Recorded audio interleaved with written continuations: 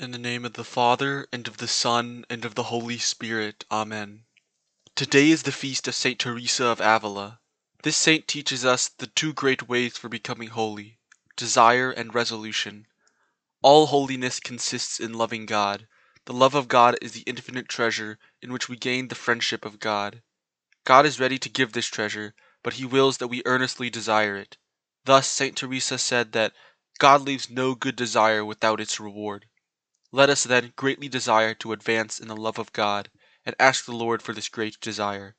Next, along with good desires, there must be a determined determination to resolutely take the means towards holiness. Saint Teresa says, God only looks for one resolution on our part, and will afterwards do all the rest himself. Let us then not wait for tomorrow, but rather, whatever can be done today, let us do it. Let us take courage and resolve to do everything we know to be pleasing to God.